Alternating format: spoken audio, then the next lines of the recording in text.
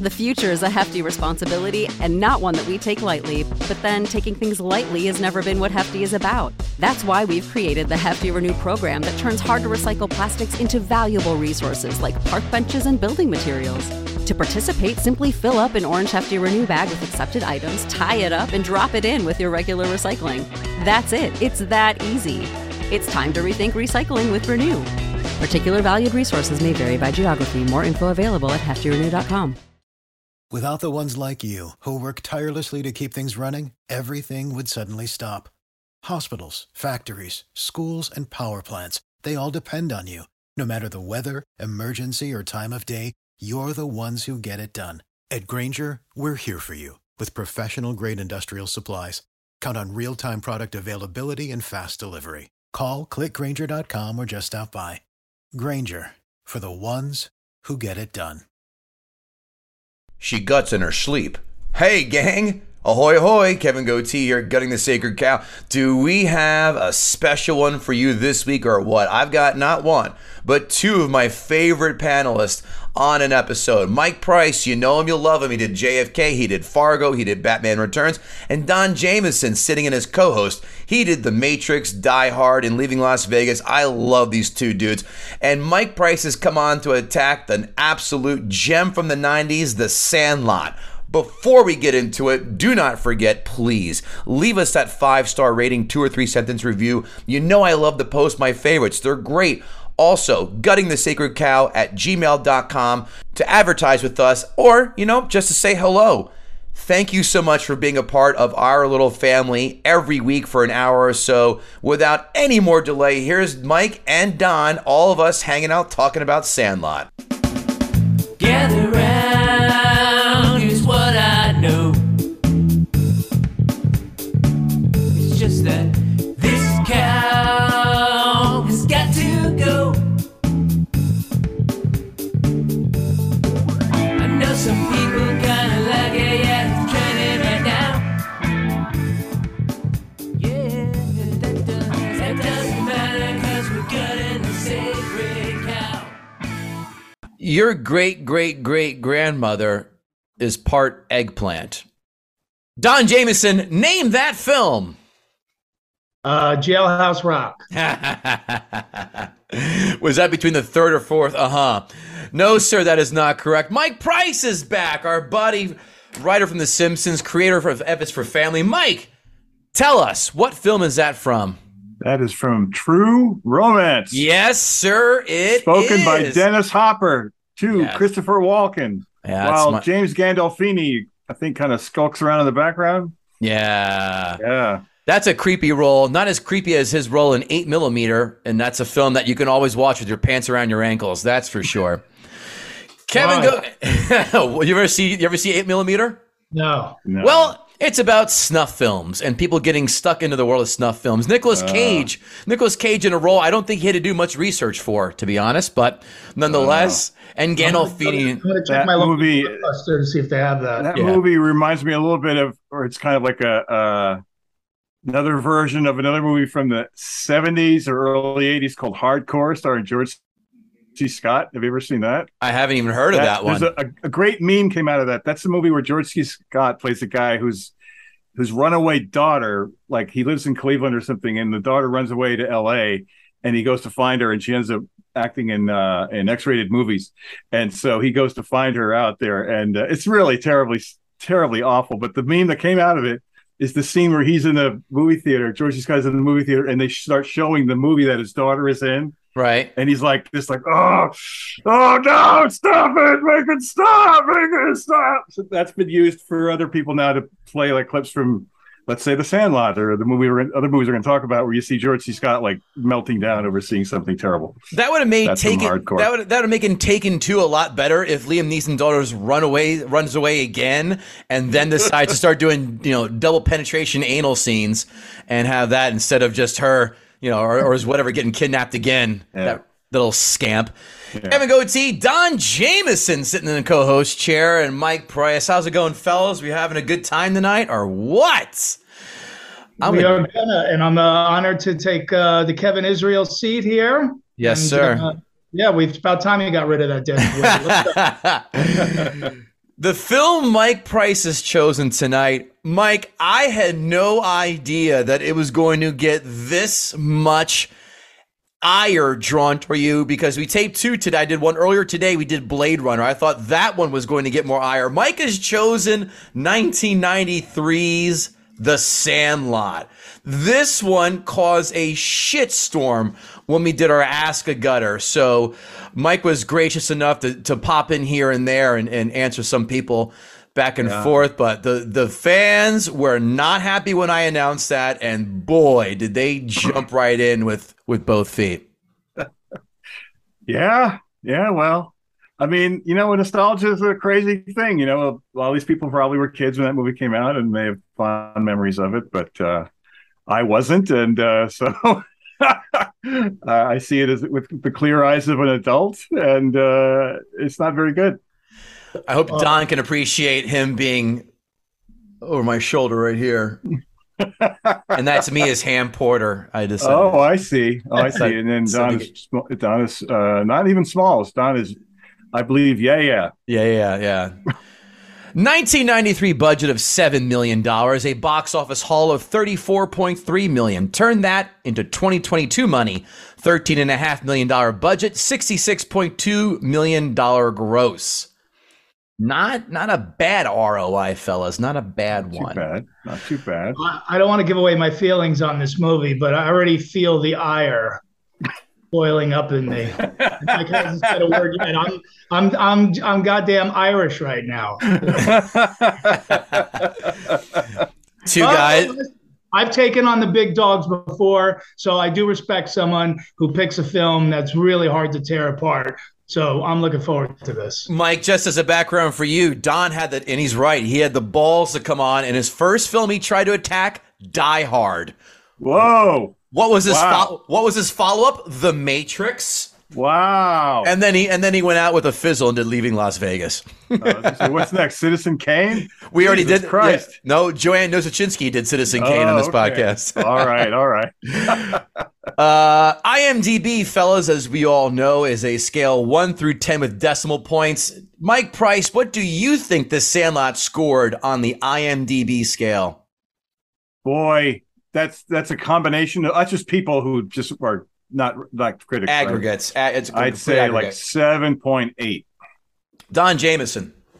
I'm going to go higher on that. I'm feeling an 8.3. One of you is dead nuts on and the winner of both showcases and a quick grab of the ass by Bob Barker. And that person is Mike Price, 7.8. Oh, wow. On the nose, dead on. And I did not look it up. You're a man of your honor and your word. Rotten Tomatoes, of course, is a scale 1 through 100 percentage points, of course.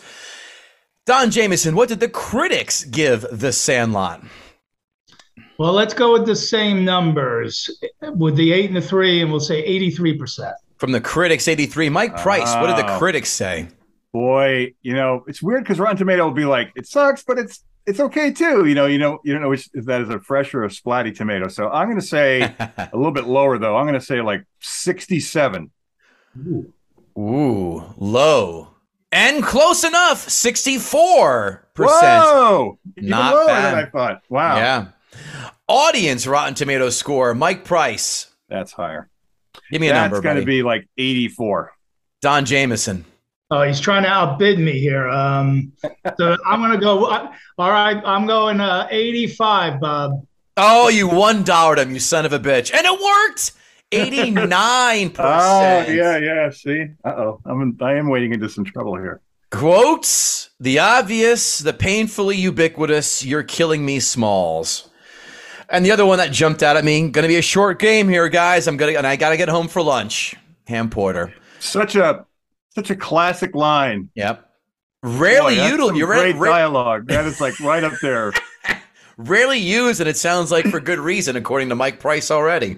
That is right up there with "You Can Handle the Truth" and "You Had Me at Hello" and all those great lines.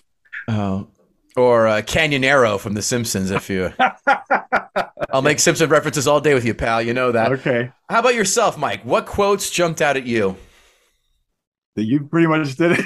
That's it. You're killing me, Smalls, and boy, I that's part of what I'm going to talk about in a few minutes. Is that I think it's atrociously written and terribly hacky, and not much to recommend it. So I can't think of anything else that leaps out.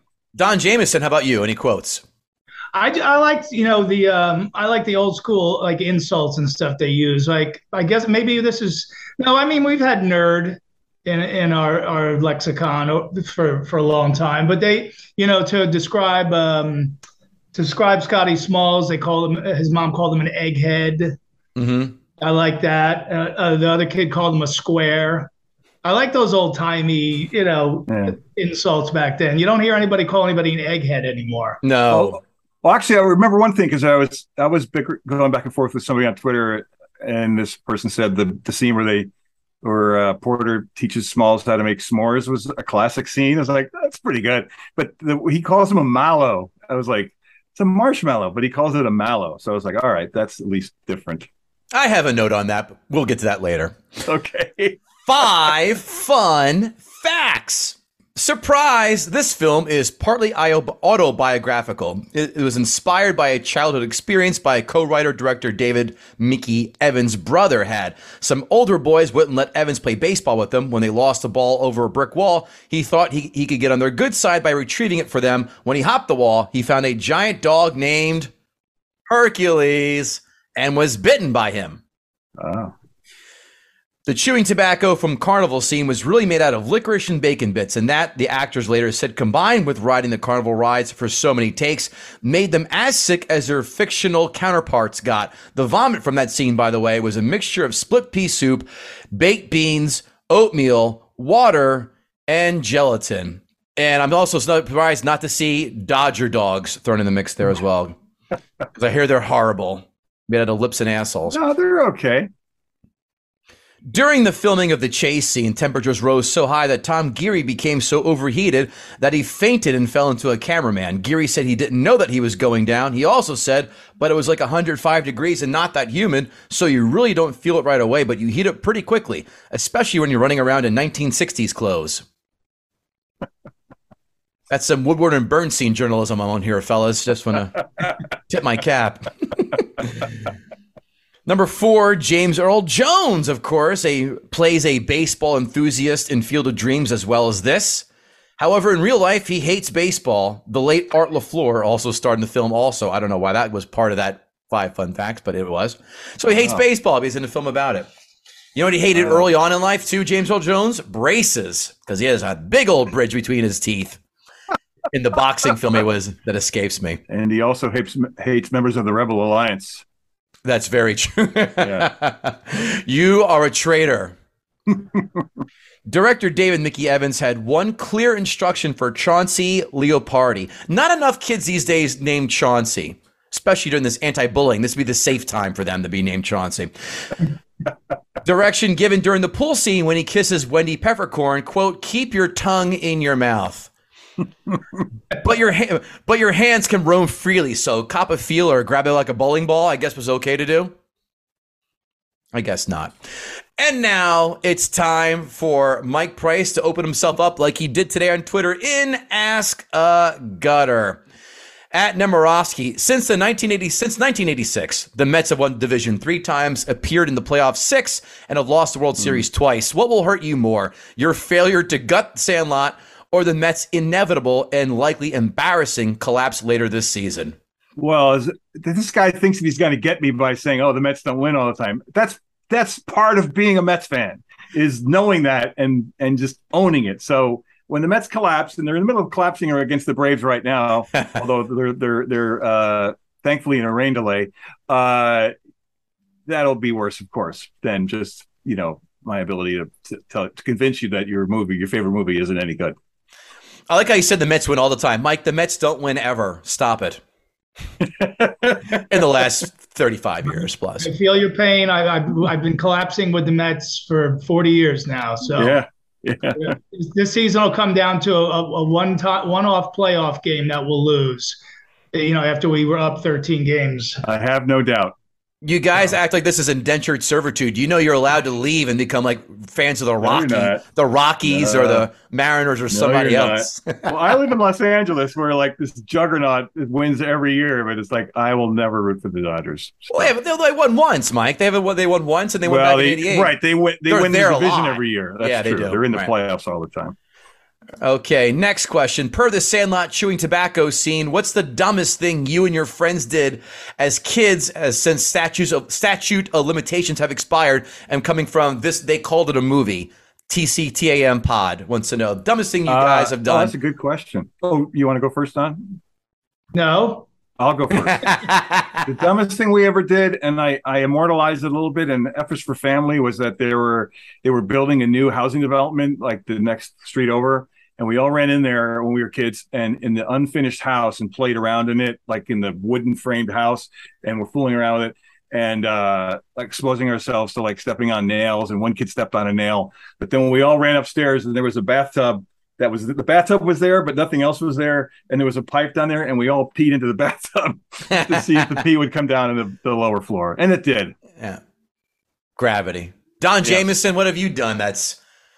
Well, around their age, you think? Is that the question? As kids.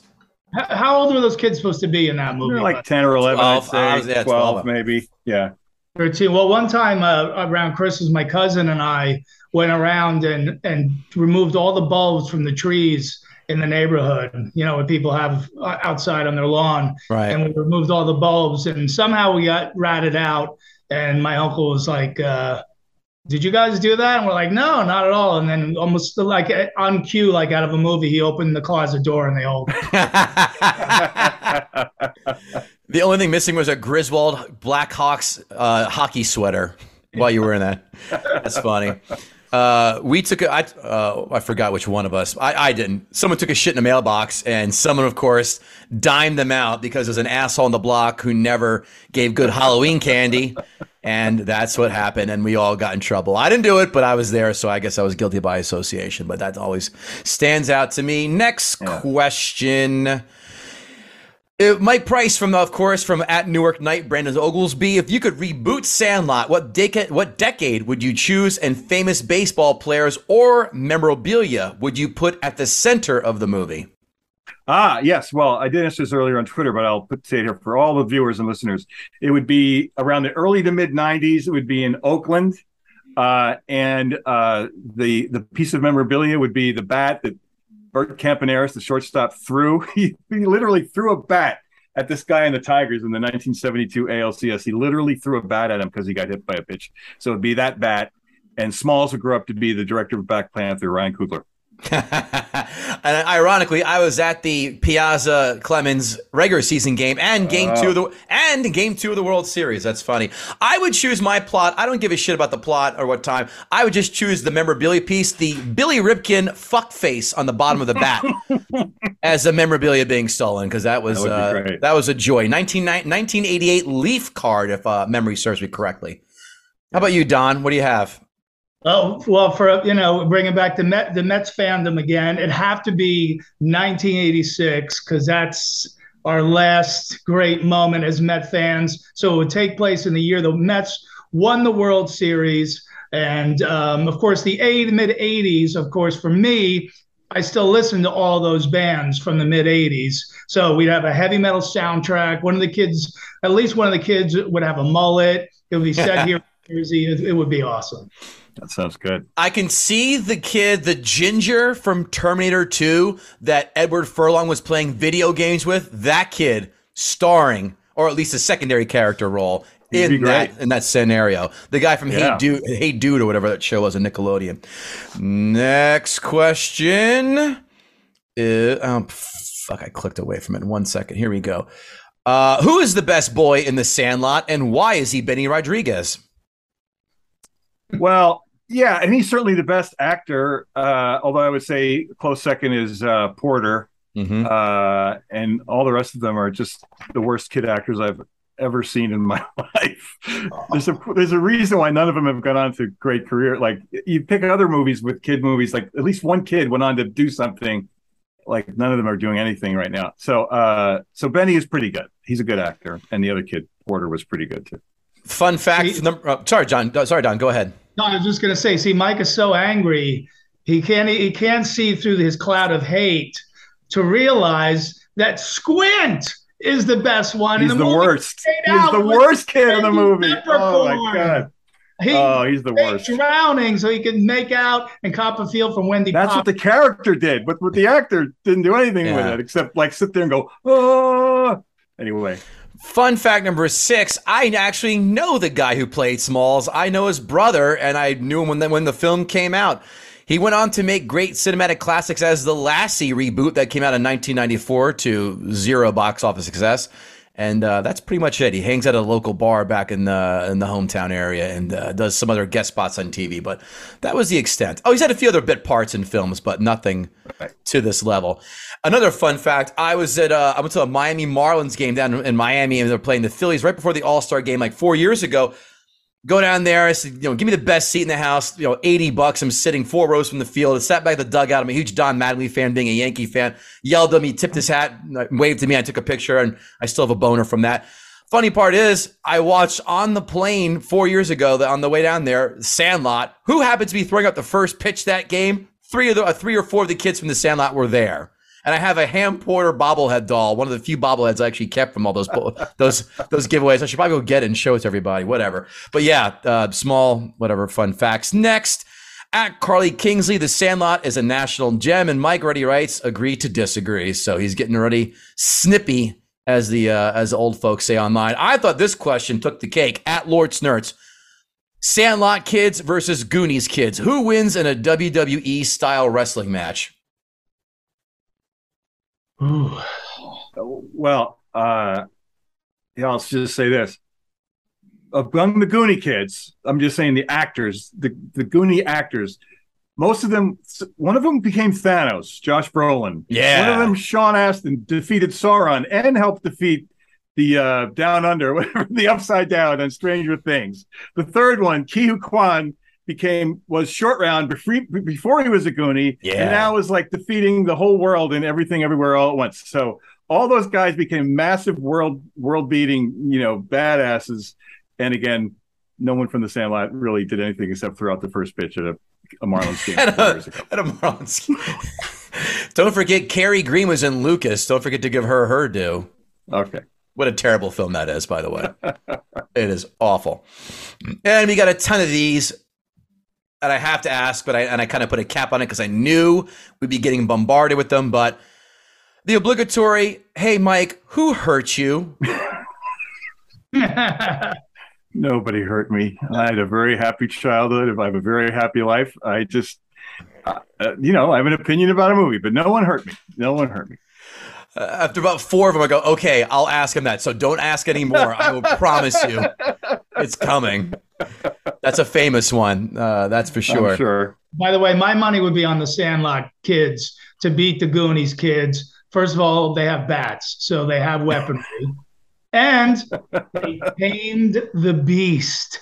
They ran away from the beast. All he did was run until the beast got tired. Oh, that was the plan. It was a part of the master plan. All right. I'm with you, Mike Price. Not only was Josh Brolin Thanos, he was fucking Cable in Deadpool 2. Exactly. Who goes back in time? Who does shit like that? Exactly. And he almost beat Anton Chigurh. So I mean, give him some points for that. I sure shall. And of course, don't forget Ke Huy Quan, who had James Bond 007 slick shoes. I mean, are we not going to give full credit for those genius little gadgetry? Of course we are. That's right. Listen, and remember, the Sandlot guys, well, 2 of them grew up to be architects and designed, the mini mall. So I'm going with the Goonies kids all the way. Yeah. And now I can't figure out a better time to let Mike Price jump in and do what he's come to do, and that, of course, is Gut the Sacred Cow. Thank you. Well, I'll just as is my want, I'll be a little scattershot and just sort of say I have notes that I wrote down when I watched it again. First of all, to me, it's a terrible movie in 3 different ways. It's a terrible, like, kids nostalgia movie. It's just a terrible movie, acting and writing and directing in every way, and it's a terrible baseball movie. So I'll try to do one thing at a time. As a nostalgia type movie, like you said, it's based on this guy, the writer director, sort of it's semi-autobiographical. So it's like set in 1962, and I looked him up, and that guy was born in 1962. So first of all, it's not accurate to anything that he remembers. It's a fake nostalgia. It sort of seems to me based on, like, they said, oh man, you know what was good? Stand By Me. That was good. Let's make a movie like Stand By Me, except instead of dead bodies, they're chasing baseballs. And it's also based a little bit on, like, well, you know, it also was a great movie about kids and a guy narrating his story later, A Christmas Story. Let's make it like that. Those movies are really good because the Stephen King Stand By Me is based on, like, Stephen King's memory probably of being a kid, like authentic memories of what it was like.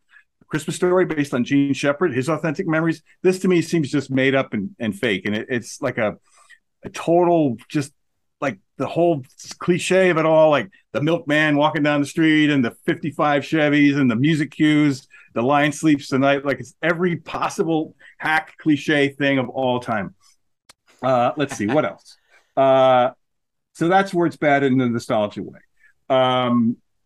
And also those other movies, like we said before, Goonies, Stand By Me, are just full of, this is the movie part, are full of amazing young actors who went on to amazing careers. Look at Stand By Me. It was like Corey Feldman. It was Will Wheaton. It was Kiefer Sutherland. It was Jerry O'Connell. You know, it was like all these guys who went on to have pretty productive, great careers.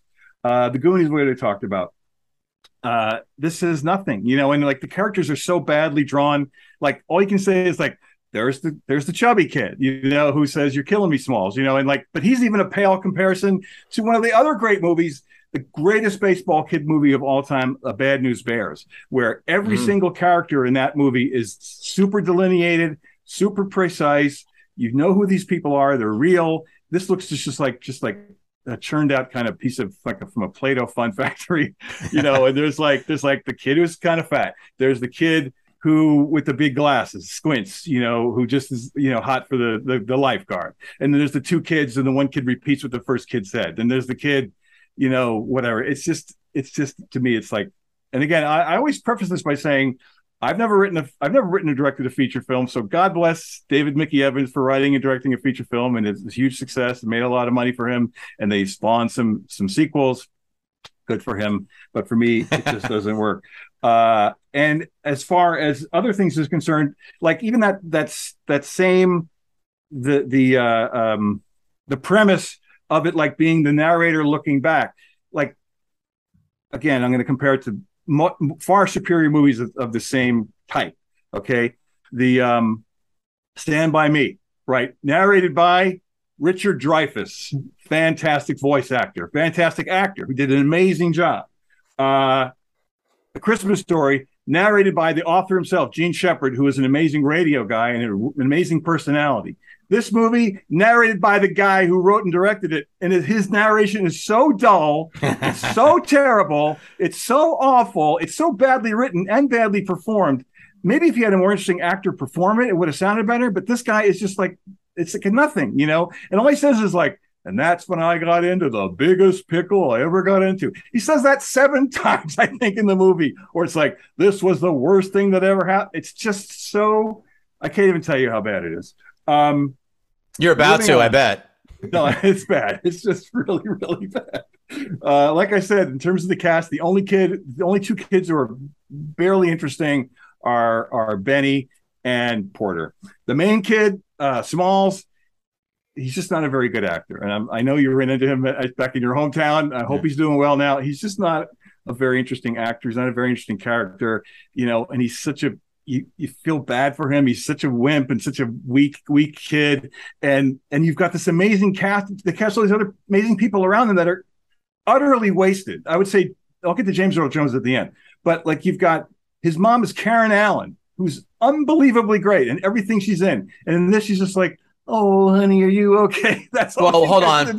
Point of contention. Indiana Jones 4, a glorious piece of shit. All right. Yeah. Okay. Okay. We'll give you that. But around that time, she had been in Indiana Jones. She had been in Starman. She had been in Animal House. She had been in so many amazing things. And and she's amazingly talented and interesting and fierce and tough. And literally in this movie, she's just like, "Oh, honey, here's a glass of milk." That's all she gets to do. And then you have Dennis Leary, who's like a really, really funny comedian who's known for being abrasive. And at that time, he was starting to break out and being in a lot of movies. And in this, he's just like, "Hey, kid, you want to play catch? Okay." Like, he has nothing to do. And he's being set up as this guy who's going to beat the kid's ass. He looks like they all look like they're just kind of like phoned it in, like, just sort of completely just phoned it in. And you're exactly right. I was waiting for Dennis Leary at any time to whip his belt off and just whip the kid for looking at his memorabilia side-eyed. Right, or at least like flick a cigarette and like flick his eye. Like, he didn't want to teach him to play catch. He wanted to teach him how to smoke properly. Yeah. That's right, exactly. You call that a throw, you pussy? Go get me a beer, lady girl. And then you have the amazing, great James Earl Jones, who, like, they hold him off to the very end of the movie, and he's always good. He's always good. It's so funny you said that he hates baseball. It's hilarious because he's known for that, and for, of course, the Field of Dreams. Like, that's probably, if you don't know him from Star Wars, you know him from Field of Dreams. That's so funny that he hates baseball, but he's fine, but he's kind of wasted as well. And then I'm gonna now slide into the baseball part of it. Like, they completely skate over. He talks about how he was Babe Ruth's friend and that he knew the Babe and he played with him, but there's no way he could have ever played with him because there was a color line in baseball at the time. So they never talk about that. They never talk about how this, and then he's blind because he got hit with a baseball.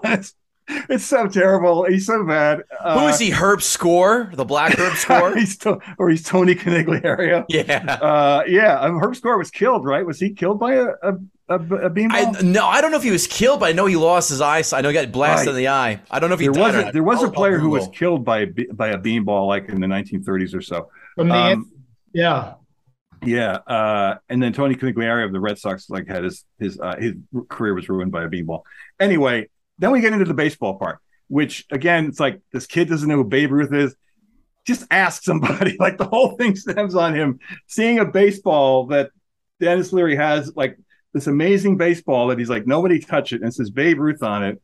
What he thinks, oh, I can just grab that. It's nobody. It's somebody named Baby Ruth. It's just strains all credulity. It just makes no sense. And then the actual baseball itself playing is terrible. It's bad. And then the whole thing that really kills me is that the Sandlot itself, the way it's laid out as a ballpark, and they try to hide this in the filming of it, is that the thing that happens, they keep hitting these balls like over the fence into the dog's yard, which is like the deepest part of the field, like, I don't know, like 300 feet or something like that. But if you look at it, just take a look at it, you'll see like the right field of the thing is like 50 feet. Like, it's in this weird rectangle that, like, there's like thousands of balls probably got hit in the guy's they the right field fence. Like, they never mentioned that. Or you could just reverse the field of play and hit the ball the other way. Yeah, I would just be like, I'd learn to be a switch hitter, learn to be a left-hander, and like hit a million home runs. They never talk about that. And lastly, sorry, go ahead, Don. Sorry. I was just going to say they didn't have the shift back then. That's right. And he went on to invent the shift. That's what they find at the end. And mini balls. And mini balls. And the last thing is that, so then the big thing is, it all turns around. This is going back a little bit to the movie making of it all, too, is that there's always like plots, things that are set up that never get paid off. So the whole thing about Squints, like going after the lifeguard girl, is funny in itself, but that's completely dropped at the end. They go, oh, he married her. Like, that's covered in like a line, Then they set up this whole team of like the snooty guy show up in their nice uniforms, and you kept thinking like, oh, that's going to be the big game at the end of the movie. No, they're forgotten. Like, it's all about the whole rest of the movie is just this endless thing where they're trying to get the ball out of the dog's yard, and then every single shot, here's where it's poorly directed and poorly acted, is like, I'd say there's probably like 38 moments where all 9 kids go, at the same time. Like, that's the extent of it. Like, the ball gets dropped, the dog grabs it. All the kids act at the same time. They're all like in a big clump. They're all running around. Like, there's no delineation. And then finally, the big thing is that at the end, Benny outruns this dog. Fine. That makes him like turn into a major league ball player on the Dodgers now.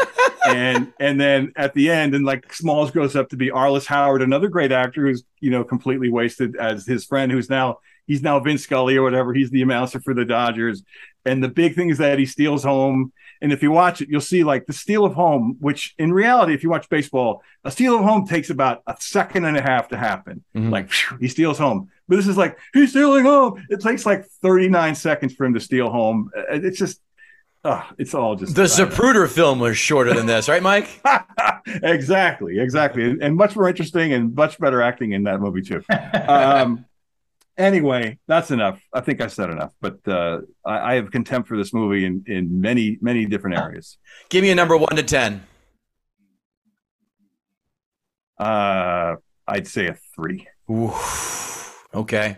The future is a hefty responsibility and not one that we take lightly. But then taking things lightly has never been what Hefty is about. That's why we've created the Hefty Renew program that turns hard-to-recycle plastics into valuable resources like park benches and building materials. To participate, simply fill up an orange Hefty Renew bag with accepted items, tie it up, and drop it in with your regular recycling. That's it. It's that easy. It's time to rethink recycling with Renew. Particular valued resources may vary by geography. More info available at heftyrenew.com. Save big on brunch for mom, all in the Kroger app. Get 16-ounce packs of flavorful Angus 90% lean ground sirloin for $4.99 each with a digital coupon. Then buy 2, get 2 free on 12 packs of delicious Coca-Cola, Pepsi, or 7-Up, all with your card. Shop these deals at your local Kroger, less than 5 miles away. Or tap the screen now to download the Kroger app to save big today. Kroger, fresh for everyone. Prices and product availability subject to change. Restrictions apply. See site for details. Not as much hatred as Don had for The Matrix and Die Hard, but still hated it nonetheless. Don Jameson, my co-host, why don't you go and bat Jeter, number 2? Ooh. Well, the most offensive thing that Mike said was when he used the word credulity. Because I didn't think I was going to have to look that word up on my iPhone as you were speaking. I don't mind if you use multisyllabic words, but like try to dumb it down a little bit. You know, I'm a Jersey lowlife, as my shirt says. So, I gotta say, there are 3 Jersey lowlives on this podcast. Jersey lowlives. Oh, okay. I did agree with some of the stuff Mike said, though. I agree that the narration is really boring. You know, that's probably my biggest complaint. Like the first third of the movie moves really slowly. So I'm with him on that. And yes, the parents, like when I'm watching that, like I identified with so much stuff in that film, which is why I really liked it. But the thing with his home life, there was no love whatsoever in that home. That was the saddest upbringing I've ever seen in my life.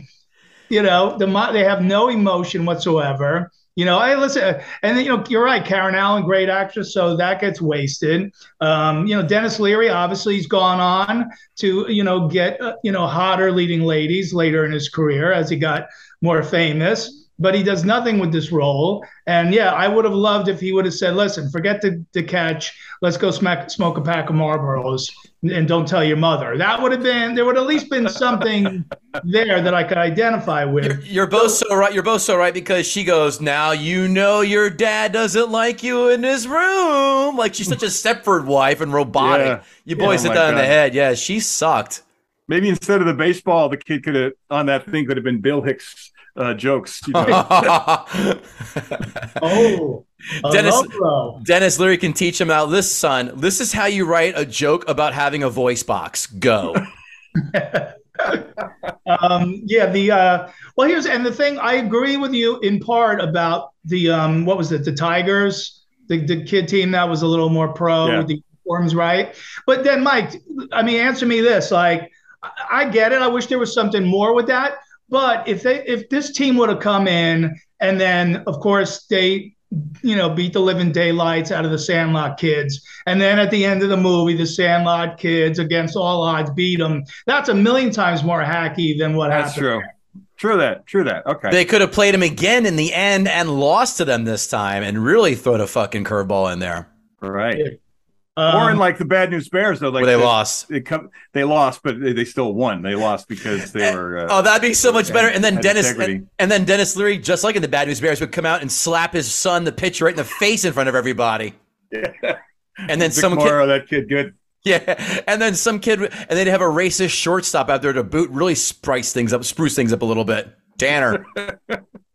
And as far as the types of characters in the movie, I disagree with Mike. Yes, I get it. You got the fat kid, you got the black kid, which, by the way, you could see they made his skin lighter in the poster there, and they totally whitewashed Ham's freckles, which is very offensive. Maybe come on. That's freckle shaming right there, and I don't put up with that kind of thing. But that was always the group of kids that I hung out with. There was the nerdy kid, there was the fat kid. For a while, that was me growing up, so I identify with that. And then you have, so I thought it was actually a good mix. Obviously, Mike doesn't believe in equity, but that's we'll get involved by the end of this podcast. So. Well, I think that, you're right, but there's just no specificity in the character. They're all just like cardboard, two-dimensional characters. That's my view. Yeah, but then you could say about the Bad News Bears, that kid Kelly smoking when he was like 12 years old. Nobody smoked when I was growing up when they were 12 years old, and they certainly wouldn't have been allowed, in front of adults and other people. Yeah. But I agree with you. Bad News Bears so far superior to this beyond belief. So there's no dispute of that. The outrunning the dog thing. Look, you got to suspend belief in movie. That to me was like the Ronin car chase scene in baseball movies. It just went on forever and ever. Let's say the other cornball hackiest thing of all time, the guys with the big cake, they're in the chef hats. I was like, whoa, Brady Bunch now? Yeah, I don't know. But meanwhile, Will Ferrell's still making movies where, a kid hits a tennis ball and it hits him in the nuts and he goes. That's true. There's nothing more hacky than that. So, true. So yeah, no, it's a sight gag and I get it. Or the old, the person's naked, but they keep, Peter Sellers did it the best, obviously, where he kept, get in front of something so you wouldn't see his privates. But I give you that one too.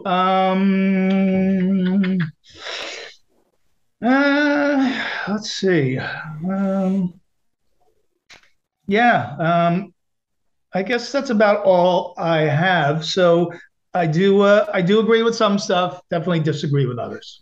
Give me a number, Don Jamieson, 1 to 10. Okay. Here's the other thing that I identified with these kids, because I think Mike's not identifying with these characters. And I'm guessing we all played Little League in school. Oh, yeah. And to me, like all that stuff, the insult thing against the Tigers when the other team came in and him and Ham Porter were going back and forth. Like we did that all the time, like I was waiting for Nick Cannon to come out and Wild 'N Out was going to start, at that point. No. Too many white people. That would not have happened. Right.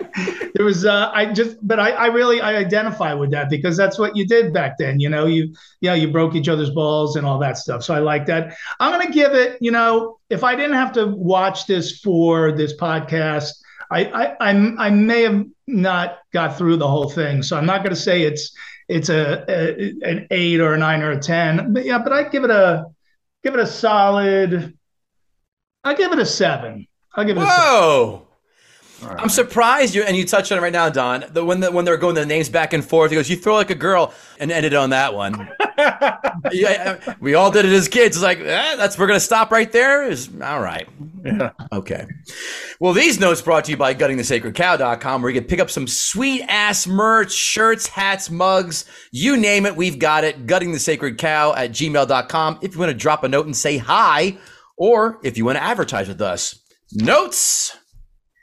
It's hard recognizing Dennis Leary without a cigarette and stealing Bill Hicks' act for about an hour and 45 minutes in this film. That's what I noticed. But I still, No Cure for Cancer, I don't give a shit. That's one of my top 10, maybe even top 5 comedy albums of all time. I love No Cure for Cancer. Smalls wearing that oversized duckbill hat is like Asians wearing the underground poker dealer visor. Smalls throwing the ball is like Mike Piazza trying to throw out a rudder stealing second base. Wow. Whoa. Zing. Kind of like Roger Clemens throwing a bat at Mike Piazza. Yeah, but he reached Mike Piazza, unlike Mike Piazza reaching second base. Ham Porter is a precocious, entertaining for a ginger. As an adult, he must be the annoying ginger in the office who ends jokes with, "That's what she said." The ironic part of the gang calling Smalls a dork are 1/3 of that gang are bigger dorks than Smalls. The two twins, the goofy Bertram. If I'm there, I go, "Are you serious? You're going to shit on me, you fucking twigs? I can come kick you in the nuts right now." Why did Benny spit on the ball before hitting it to Smalls? That kid can't handle any kind of movement on a ball whatsoever. That thing would be zigging and zagging and twirling around. Why would you spit on it first? Unless the ball was a metaphor for his cock and he's about to have anal sex. Okay, too much. Delete. One catch that Smalls makes, and then he's all right, according to the gang. That is like calling Marcus Thames the greatest baseball hitter ever because in his first at bat, he hit a grand slam off of Randy Johnson. Benny is like the Boy Scouts without the molestations. That guy carries a spare glove and a spare hat at all times. The most prepared guy I've ever seen playing ball. Must be nice being friends with the prop master. What can we say? I'm surprised none of you did a little bit deeper digging than this. How are these kids so infatuated with Babe Ruth? As a Yankees fan, I love it. But this is 1962. They're not following Ruth. He died 14 years before, this film was going on, supposedly. So they'd be watching Mantle, Musial, Maze. Plus, they lived in this. It takes place in SoCal. They'd be focused on the Dodgers, not having this grand adulation for Babe Ruth and not the Yanks. That made zero sense to me. None. Yeah, it would be all like Sandy Koufax, and they talk about Maury Wills a little bit. He was the third base coach, but did you use a third base coach when he stole home? Did you catch that? Oh, Maury Wills was? Mm-hmm. Yeah. I didn't catch that. Okay. It said Wills, and I actually watched the credits to see if it was, and it was Maury Wills. Oh, okay. You want to change the score now, Mike, based on that? Yeah. All right, 8. I disagree with you, Mike. You roast the mallow. What hillbilly homeschooling parent told their kid to call it a mallow? No one in Jersey, Mike Price. That's for goddamn That's for sure. Even South Jersey. The special effects for the Beast are as bad as the special effects in Phantasm, Toxic Avenger, and Ghostbusters. These effects were, where the money went, and it all went in James Earl Jones' pocket, not the special effects department. No. Wait, can I make a comment about the Beast? Sure. When they're doing the reminiscing about, and he's telling the story about the history of the Beast, it got very disturbing. I was trying to figure out why that retelling was so disturbing. But then, and I realized it's almost like a metaphor for, like, you ever see the Nazi films where they're bringing the Jews into the ovens? Listen, stop talking. I don't want to know your Pornhub history right now, Don. I mean, this is not the time nor place. But that's what it looked like. It looked like those old Nazi films, the trains pulling in the Dachau. It was very dark. Oh my! It was. Are you one of the few guys who has an actual hard copy of the clown movie Jerry Lewis did, where he brought the kids in the concentration camp? Oh my God, no! The Day the Clown Cried. That's it. No, that's legendary. But no, I've never seen it. Wendy Peppercorn is definitely giving Squints a long look and shaking her ass. She is leading him on. Foreshadowing. Only Daniel Vogelbach can make a splash that big and soak that many women in one shot. Not Ham Porter at 75 pounds. Daniel Vogelbach can. Yes, he can. I played to my audience. Okay.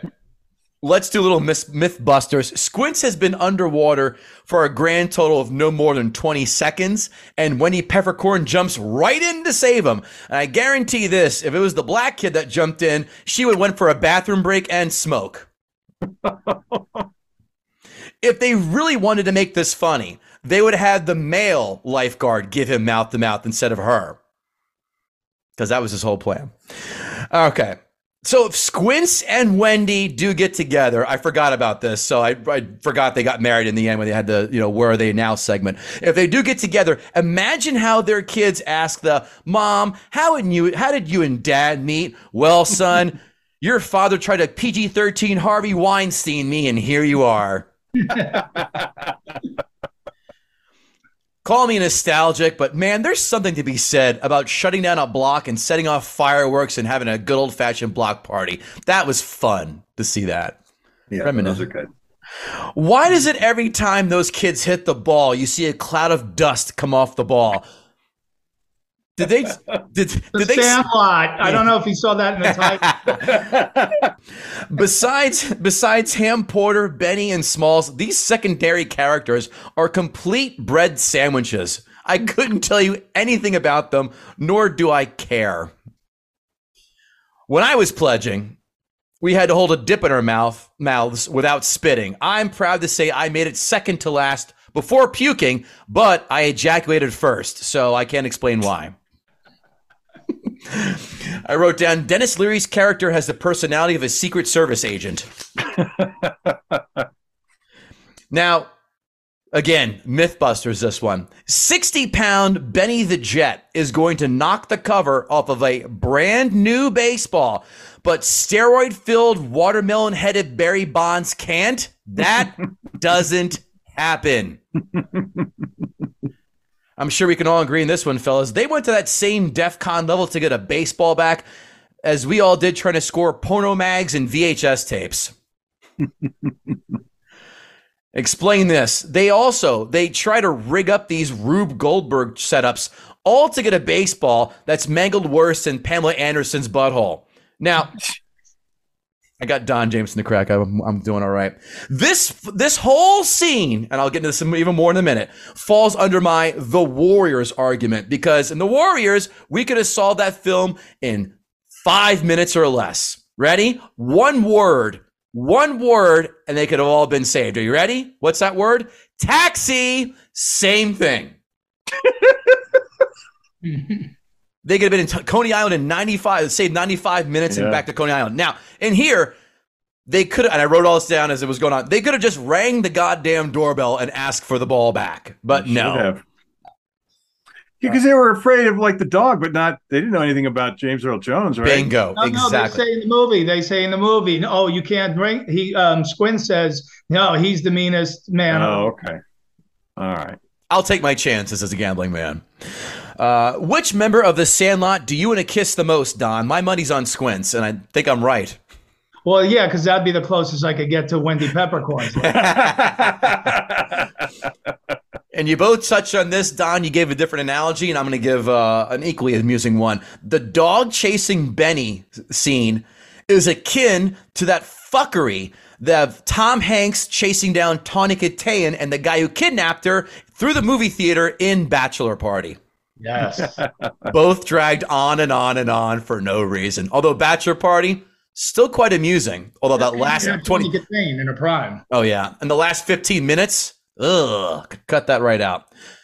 The Where Are They Now ending for the Sandlot kids is the laziest I've ever seen in the Where Are They Now segment. Animal House is tongue-in-cheek. Stripes, we just actually taped that episode. It's actually out now. Excuse me. It's out this week, Stripes. That ending is lazy. This was one of the worst. One of those kids created the mini mall. Get the fuck out of here. Really? We're doing that. Oh, then so-and-so joined the army, was never seen again. A little more thought, please. Oh, he did. I think he said he just became like a 60s guy and was never seen again or something. Did he? That's the tall kid with the glasses. Bertram, right? Bertram. You should. He became a NASA engineer. I could stomach that. Because he can't turn a double play. He can't turn a 4.63 with the same grace that Roberto Alomar could. So he's going to wash out for sure. Okay. You have the alliteration there, the two M's. Yeah, that's funny. Come on. We're working on it. You have credulity about that. As three baseball fans, I'm also surprised you didn't write this down. So they pinch run a man on third base. You never, ever, ever see someone getting pitch run for on third base. Not even if they pinch run the third guy on third base with Ricky Henderson in 1982. No one does that. But let's just play a little silly game called pretend. If they brought a guy in who's like Davey Lopes or Ricky Henderson, for Christ's sakes, you would throw over the third base 5 consecutive times because you know he's brought in for one thing only, and that's trying to steal home. Which, by the way, there have been only home has been stolen 459 times out of the last 37,417 attempts this decade. Right. That's with Google.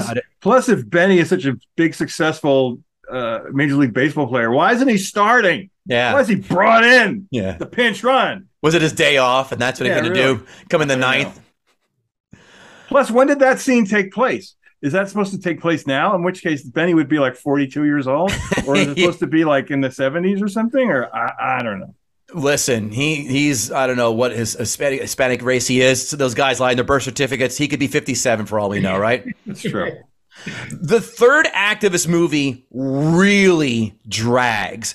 I'm fine with the first half. Kids doing kid shit, kids playing baseball, campouts, fireworks. Throwing up, doing kid. I'm all about that. But then the fuckery of getting the Babe Ruth ball, that just takes it down so many notches for me. Do you care about the beast? Really? No. Again, all Smalls had to do is go to Karen Island, that robot. Mom, can I have 99 cents for a new baseball? That's all. I'm sure she'd give it to him. Well, I mean, they pawned it off, right? They had like the fake Babe Ruth signature. Yeah, I guess, but that's the problem too. Is that like Dennis Leary is just seen as being kind of like a stiff. Like one thing, if he was like the dad, like what's the one, Robert De Niro in This Boy's Life, where he's like fucking like, I will beat the shit out of you, Dad. Right. Yeah. That would have been a little better. He's just like, it seems like this dad would be vaguely disappointed. Yeah, he takes a long drag of Marlboro Red and goes, "Go out and pick your switch, boy." And they go to these Home Alone contraption extents which take how long to rig up? Again, run to the front door. If you're a bunch of you, he can't chase you all down if he's that such of a mean guy and chase you down. Ring the doorbell. But they take all these contraptions, which take so long to rig up, and all these contraptions just fall short. You're like, just stop. So I thought one thing they don't do. Oh, sorry, Don. No, I guess I was just going to say, like, because he was branded, Scotty Smalls was branded the Egghead at the beginning. And remember, he had the thing where the marble went down, all that. Right. So I thought the way to do that at the end is that's how they get the ball. The Egghead finally comes through. And not only does he become a baseball player, but he saves the day because he's an Egghead. But so I would have liked to have seen that sort of work more than drag it out longer than that. Right. Plus, I was like expecting whose movie is it? Because it's like, is it Smalls or Benny? Because I was like, what the fuck? The big thing is that Benny was a good runner. Like, what did Smalls do? Nothing, So like, I thought it was going to be ended with like Smalls doing something great. And the real waste, I think, could have been, there's no real comedy. Ham Porter's good too. But got nothing. I thought he'd be that one guy, that little yippy kid, kind of like Tanner from Bad News Bears, to get some real, some time to some comedy chops here. And the one thing they could have done, if they really thought about it, what everybody does when there's a vicious dog, get a steak. Yeah. Sprinkle a whole bunch of Sominex on it, throw it over the fence. Hot sauce. Knock the Sominex, knock the dog out, and then go grab the ball. You didn't like Squint's comedic chops with his glasses every time they cut to him? Yeah. That kid never wore glasses in his life. Don with the Jim Garrison glasses he's showing on camera. I love it. Back and to the left. I have no plans on rewatching this film in the near future. Maybe if when my daughter gets a little older. This is easily at the best, the middle of baseball films. I think Little Big League is so underrated as a kid's baseball film. Absolutely. Bad News Bears 1 without question. Little Big League number 2. Shit, put The Rookie in there. I think that's a great tale for the kid baseball films. Rookie of the Year, right? That's what I didn't like that. Yeah, I didn't like that. Oh, that's where the kid has the super arm, right? Pitcher's got a big butt. Rowan Garten. That one's. But the best baseball film of all time is Major League. I will not sit here and listen to any other answers. This film fails the remote test for me. I chuckled at two scenes exactly, and we all know the one again with the quotes. There are only two of them. People think this is such a classic film. Why are there only at best 2 or 3 quotes? We all said it before. If it's a classic film, you're gonna have a ton of lines. This film does not. I hated how lazy that ending was and dragged down the whole tying of the loose ends. That really took the piss out of it for me. And Mike, you made a fantastic point about James Earl Jones not being able to play with the Negro League stuff. In fact, we just did Field of Dreams last week. And the whole point, and our guest was oh God, Welch was his last name. I'm blanking on it. His whole point was, why let the Black Sox come out and do that when they cheated? Have the Negro Leagues guy come out, because who else deserved a chance to go and get redemption?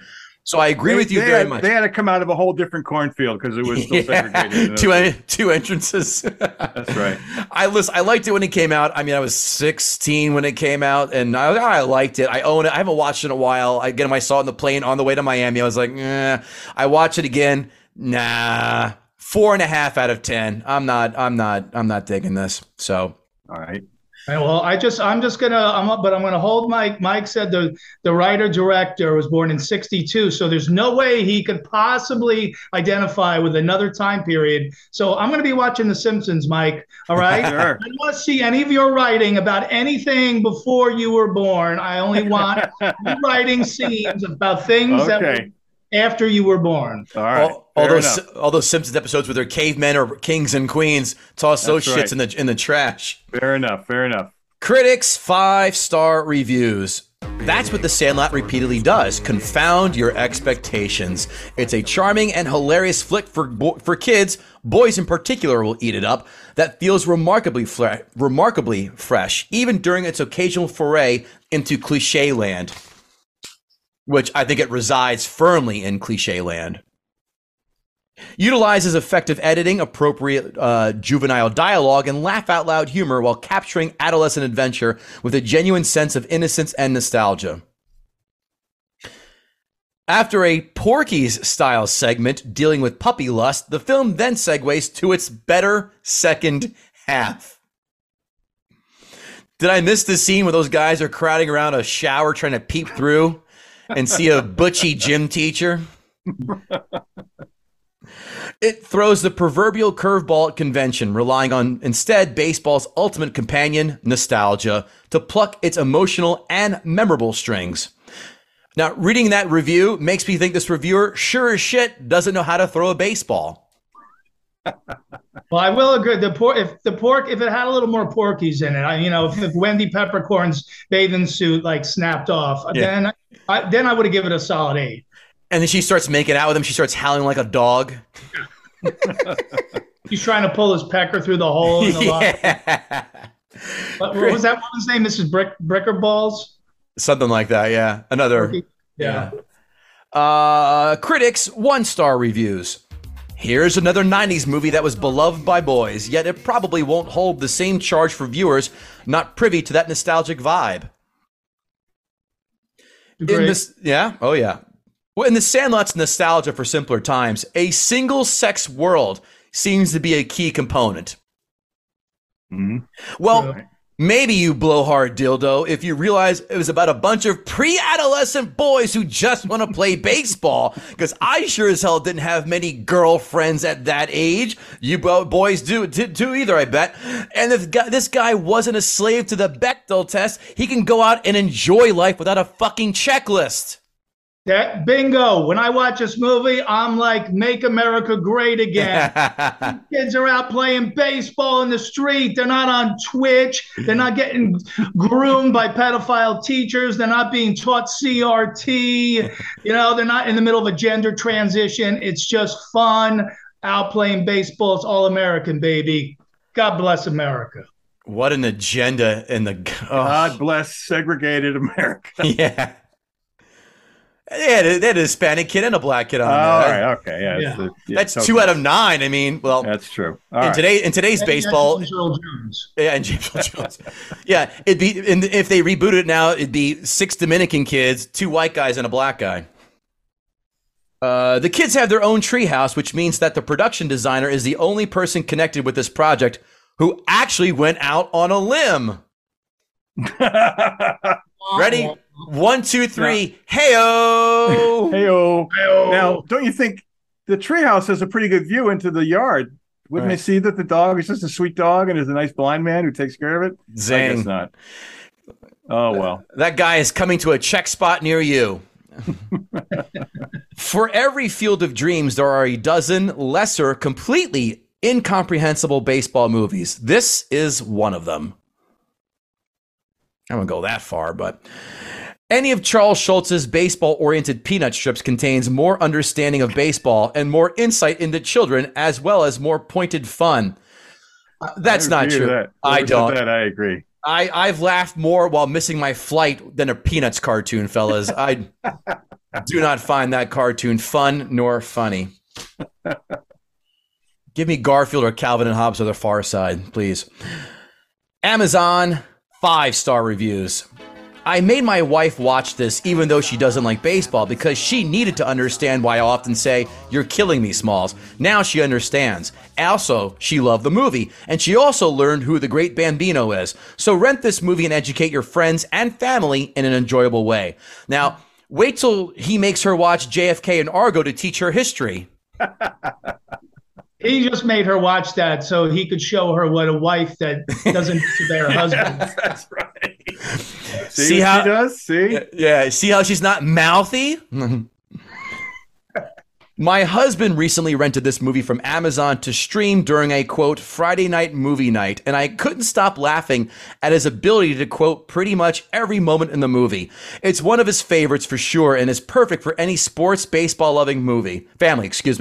All 3 of my kids loved it. My girls are 5 and 7, my son is 4, but be aware there are some bad words scattered throughout the movie. They better not watch the deleted scenes then when Wendy Peppercorn writes in her diary that she's a Nazi sympathizer, right? The Sandlot story is extremely... I still do her. They can overlook stuff like that. But by the way, can you trust another man who quotes like every line of Sandlot like he can of Caddyshack or Major League or Naked Gun? I can't. I'm sorry. No. The Sandlot story is lighthearted and extremely funny. My only complaint is the language, specifically the use of the SH word. My 5-year-old and 7-year-old boys love this movie, but I cringed and try and mute the 2 or 3 times the boys drop the SH bomb. Of course, I realize, much like the characters in the movie, such language is unfortunately prevalent among young kids. Still, as a parent, it causes me pause whenever they beg, "Sandlot, Dad, let's watch Sandlot." Ironically, I bet this dad orders the shit bomb Danny Thomas special at his local S&M club.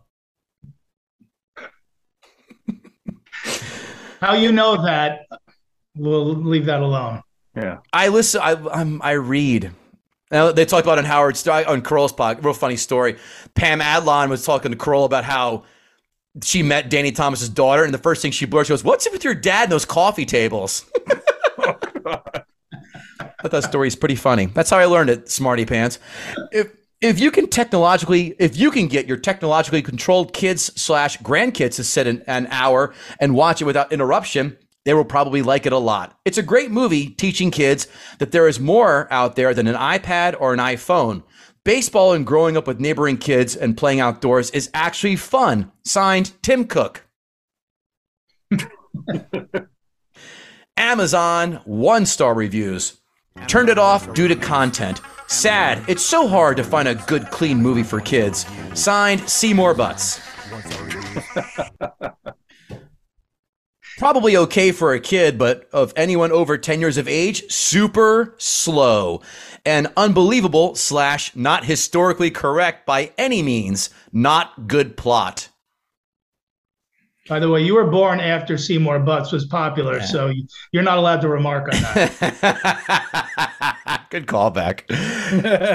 This movie was recommended to me, but I was disappointed. Any uplifting message gets lost in a pointless plot. The movie is mostly a bunch of kids using foul language and foul and vulgar language. I would not let my children watch it. Why is it so hard to make a decent movie? Signed, Don Jameson's mom. Very hurtful, Mom. This last one I thought was a real humdinger. I rented this movie because I enjoy the purity and innocence that come with children's movies. I expected this movie to be somewhat like The Little Rascals, where young boys struggle with their differences and come up with a simple answer way to do sooner than adults do. God, the grammar's terrible. However, this movie contained a lot of profanity as well as lewdness that is not appropriate for a kid's movie. It's especially inappropriate because there are only 10-year-old boys, 5th grade, behaving this way. I haven't heard anyone reference The Little Rascals in 30 years when they brought that piece of shit reboot out in the theater in the 90s. But sure, guys, right? Kids in the 5th grade, boys, they're not watching TikTok videos on how to properly put a condom on, are they? No, of course not. Can you imagine if we had TikTok, guys, if we had, instead of having to learn about all like putting on a condom or shit like that? I learned how to put on a condom because the guy in that locker next to me had the condom box torn apart and the instructions taped to the inside of his locker. Like he's going to go there before he gets laid to go, hold on, I got to go to school and find out how to put this thing on for the first time. What a silly goose. Don Jameson, did Mike Price gut the sacred cow? Well, I got this is probably against all the rules and bylaws of gutting the sacred cow, but I think I overshot on a 7. If I may, I'd like to put it down to a 6.5. Oh, that screams volume to me because I actually wrote down 5, and Mike's argument about the Negro Leagues was such a major point for me. I knocked it down from a 5 to a 4.5. So if two of us are dropping our score, that is without fail a gutting in our book. So congratulations, Mike Price. Well done, sir. Well done. Thank you. Where can the fine folks find you, Mike? What are you up to now? Oh, I'm just working on The Simpsons, getting ready to come out with season 34 in September or October. Wow. Incredible. We're still going strong and very happy there. And you can find me on Twitter at Mike Price in LA. Love having you on, man. Can't appreciate it enough for always jumping on. Don Jameson, buddy, what's going on with you? Where can we find you and what are you up to? Well, I'm going to have a new record out September 16th, myself and Jim Florentine. Number 7 in the series of terrorizing telemarketers, prank calls, all incoming calls. We torture telemarketers. So it's Terrorizing Telemarketers, Volume 7. Pre-order it now in all your favorite places. That's what we've been doing, we're middle-aged guys who make prank calls for a living. God bless America. All the links in my social media, Twitter and Facebook. Twitter is Real Don Jameson, Facebook and Instagram, Don Jameson Official. And Don was doing this with Jim long before Crank Anchors, so don't come at him with that bullshit. That's right. KevinGoatee.com for dates and other shenanigans, tomfoolery. Enjoy fantasy football jibber jabber, where we give fantasy football advice and NFL betting advice in the metaverse in the Joke Community Comedy Club. Check that out. And of course, guttingthesacredcow.com. And tell your friends we can't thank you enough for giving us an hour and change of your time every week. Please leave us a 5-star rating, 2 or 3 sentence review on your podcast platform of choice. That's right, Don. 5 stars, just like Johnny Five from Short Circuit. What a cad he was. Kevin Goatee, Don Jameson, and Mike Price. Thanks again, fellas. Always a joy. What a triumvirate of hilarity we had tonight. And we will see you next time.